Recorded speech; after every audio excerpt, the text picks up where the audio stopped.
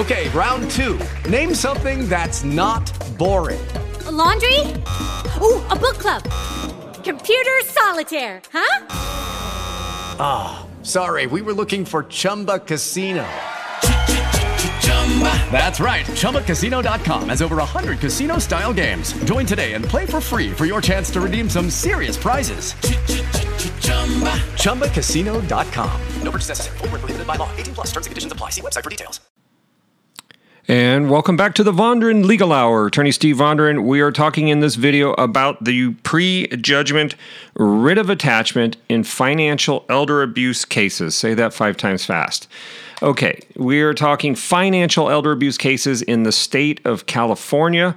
We're licensed to practice law in California and Arizona. And we are talking in this video about financial elder abuse, one of the fastest growing crimes and civil torts in the state of California. Main reason is people, adults, elders are living longer.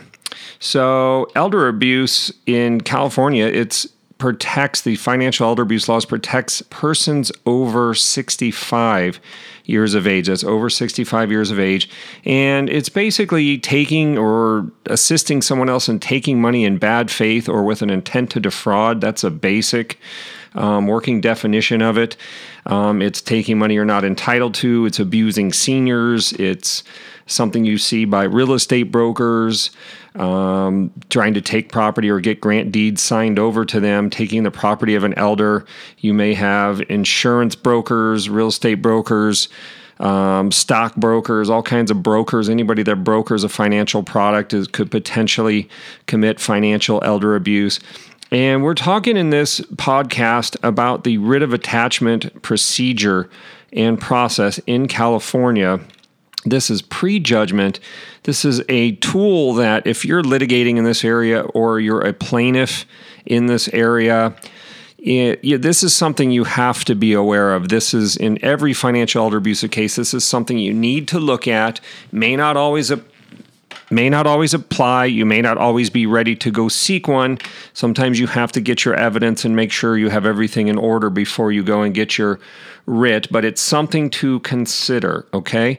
What it is basically is you have a right to do either a noticed hearing or an ex parte hearing in certain circumstances where you have a defendant that is concealing assets or you're concerned that they're going to transfer assets to somebody else so they can avoid a judgment. If you have these shifty characters with backgrounds that are shady, filled with lawsuits, one thing you can do is look it up and see how many lawsuits they've been in. Asset searches will sometimes reveal different lawsuits that a person's in. You can get a gauge if you have a shifty or flighty defendant where you need to use this process. Okay, you can do this process ex parte. You can do it with a noticed hearing, giving the other parties an opportunity to object and oppose. So there are really some options here that you need to take a look at. And we did a nice video of it. You can find the video if you go to seniorcareattorneys.com, scroll down to the middle of the page, you'll see a link to our writ of attachment videos. I did a part 1 and a part 2 just to give you a basic overview. If you're in this area and you're looking for some help, you gotta check out these videos, okay? That's seniorcareattorneys.com. Don't miss it. That's something you're gonna wanna see. Make sure you subscribe to our YouTube channel to keep the real estate law coming your way, okay? So the pre-judgment writ of attachment, basically, you're alleging financial elder abuse in your complaint, and you're battling it out with some defendants, you're litigating your case, and you make the judgment whether or not you need to go get your writ of attachment, something you need to look at. I'm not saying you're going to use it in all cases. Remember, this statute is strictly construed, so it's not always going to be granted. So you don't want to waste time and money going in if it's not going to yield you any results. So you want to give that some thought. Now, sometimes you go in for a writ of attachment. The fallback remedy would be a protective order. If the judge will not give you the writ of attachment, you want to look at a protective order. Protective order does what? It prevents defendants from transferring and encumbering assets. that you may be entitled to. So the judge may not be willing to allow you to attach and levy personal and real property, but the judge may be willing to allow a protective order ordering the defendants, one or more, depending how many you have sued, from transferring their assets. Okay, so it's a powerful remedy. It's complicated, but it's also, there's judicial counsel forms to help guide you through the process. You can go to the judicial counsel forms. They're the TA forms. And let me see what I have here. TA 105, TA 120, TA 125, TA 130, TA 135. The various writ of attachments, applications for a right to attach order, so forth and so on. Okay, so check that out. Go to Senior Care Attorneys and go down and take a look at midway. There's a writ of attachment page, and it'll take you to all these forms, okay? So you can also use our search bar on our website. That'll help you. Just type in writ of attachment. Okay, so basically, again, you're going to have your complaint. You're going to have a cause of action for financial elder abuse. And you need to think about, when you're a plaintiff, do you want to do a verified complaint? If you don't know all the facts of the case, you may not want to do a verified complaint. If you're not sure if the elder has memory issues, dementia, partial dementia issues, you may not want to do a verified because verified means it's under oath. Okay, you're swearing to the factual allegations in the complaint. So you want to be sure on that before you just go doing that. Something to discuss with your real estate lawyers. Okay, so you file your complaint. It may want to be verified. And then you're going to decide whether you're going to provide notice or you're going to go ex parte. It can be used as an interesting tool because, in other words, one day you can just say, look, I think I've got these facts under control. I think I can convince the judge I'm likely to succeed on my elder abuse claim, which is the requirement. When you want to get a writ of attachment, you have to show the judge you're likely to succeed. Very similar to seeking a TRO, temporary restraining order, or an injunction. You need to show the judge you have a likelihood of success on the merits, okay?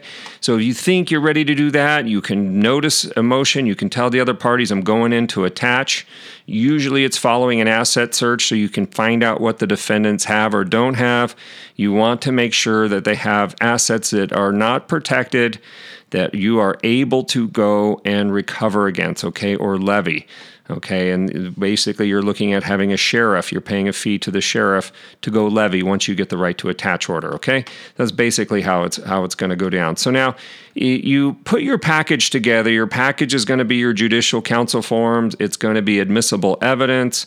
You need to lay a foundation. You need to do some declarations, laying the foundation and testifying to the relevancy, and basically making your case to the judge with admissible evidence. You may need a certified chain of title, other kinds of documents, other declarations and other documents that you can basically authenticate and convince the judge this is reliable, valuable evidence that shows you're likely to succeed in your case. If you can make that case with the forms, you have a right to attach order, judge signs the order, and then you post a bond. Okay, so bear in mind, as it mentions on our website, seniorcareattorneys.com, you're going to need to post a bond, unless nobody brings it up and it's not an issue.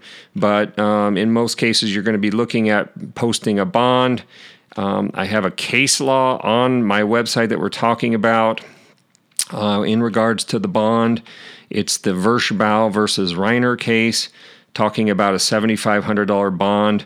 By statute, you could be looking at $10,000 or more. That's a civil bond. It's not a criminal bond or anything, but it's a civil bond in case you're wrong. If you're wrong in the case, it turns out you didn't win and you caused the defendant damages by attaching their assets, they can go try to get on the bond, okay?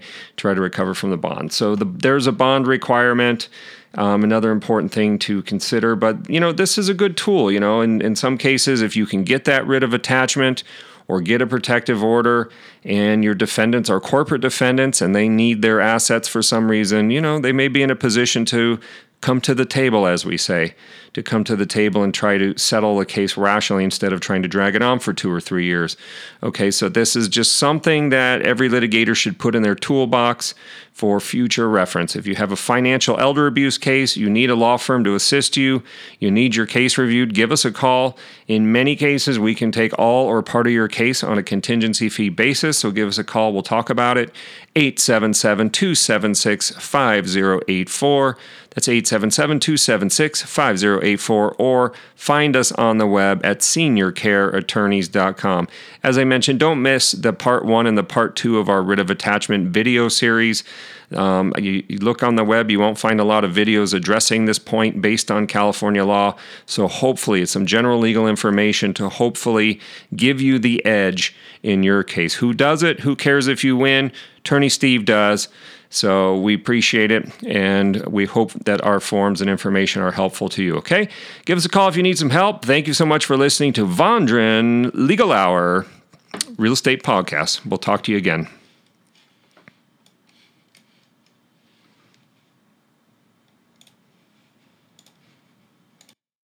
Hello, it is Ryan, and we could all use an extra bright spot in our day, couldn't we? Just to make up for things like sitting in traffic, doing the dishes, counting your steps, you know, all the mundane stuff. That is why I'm such a big fan of Chumba Casino. Chumba Casino has all your favorite social casino-style games that you can play for free anytime, anywhere with daily bonuses. That should brighten your day a little.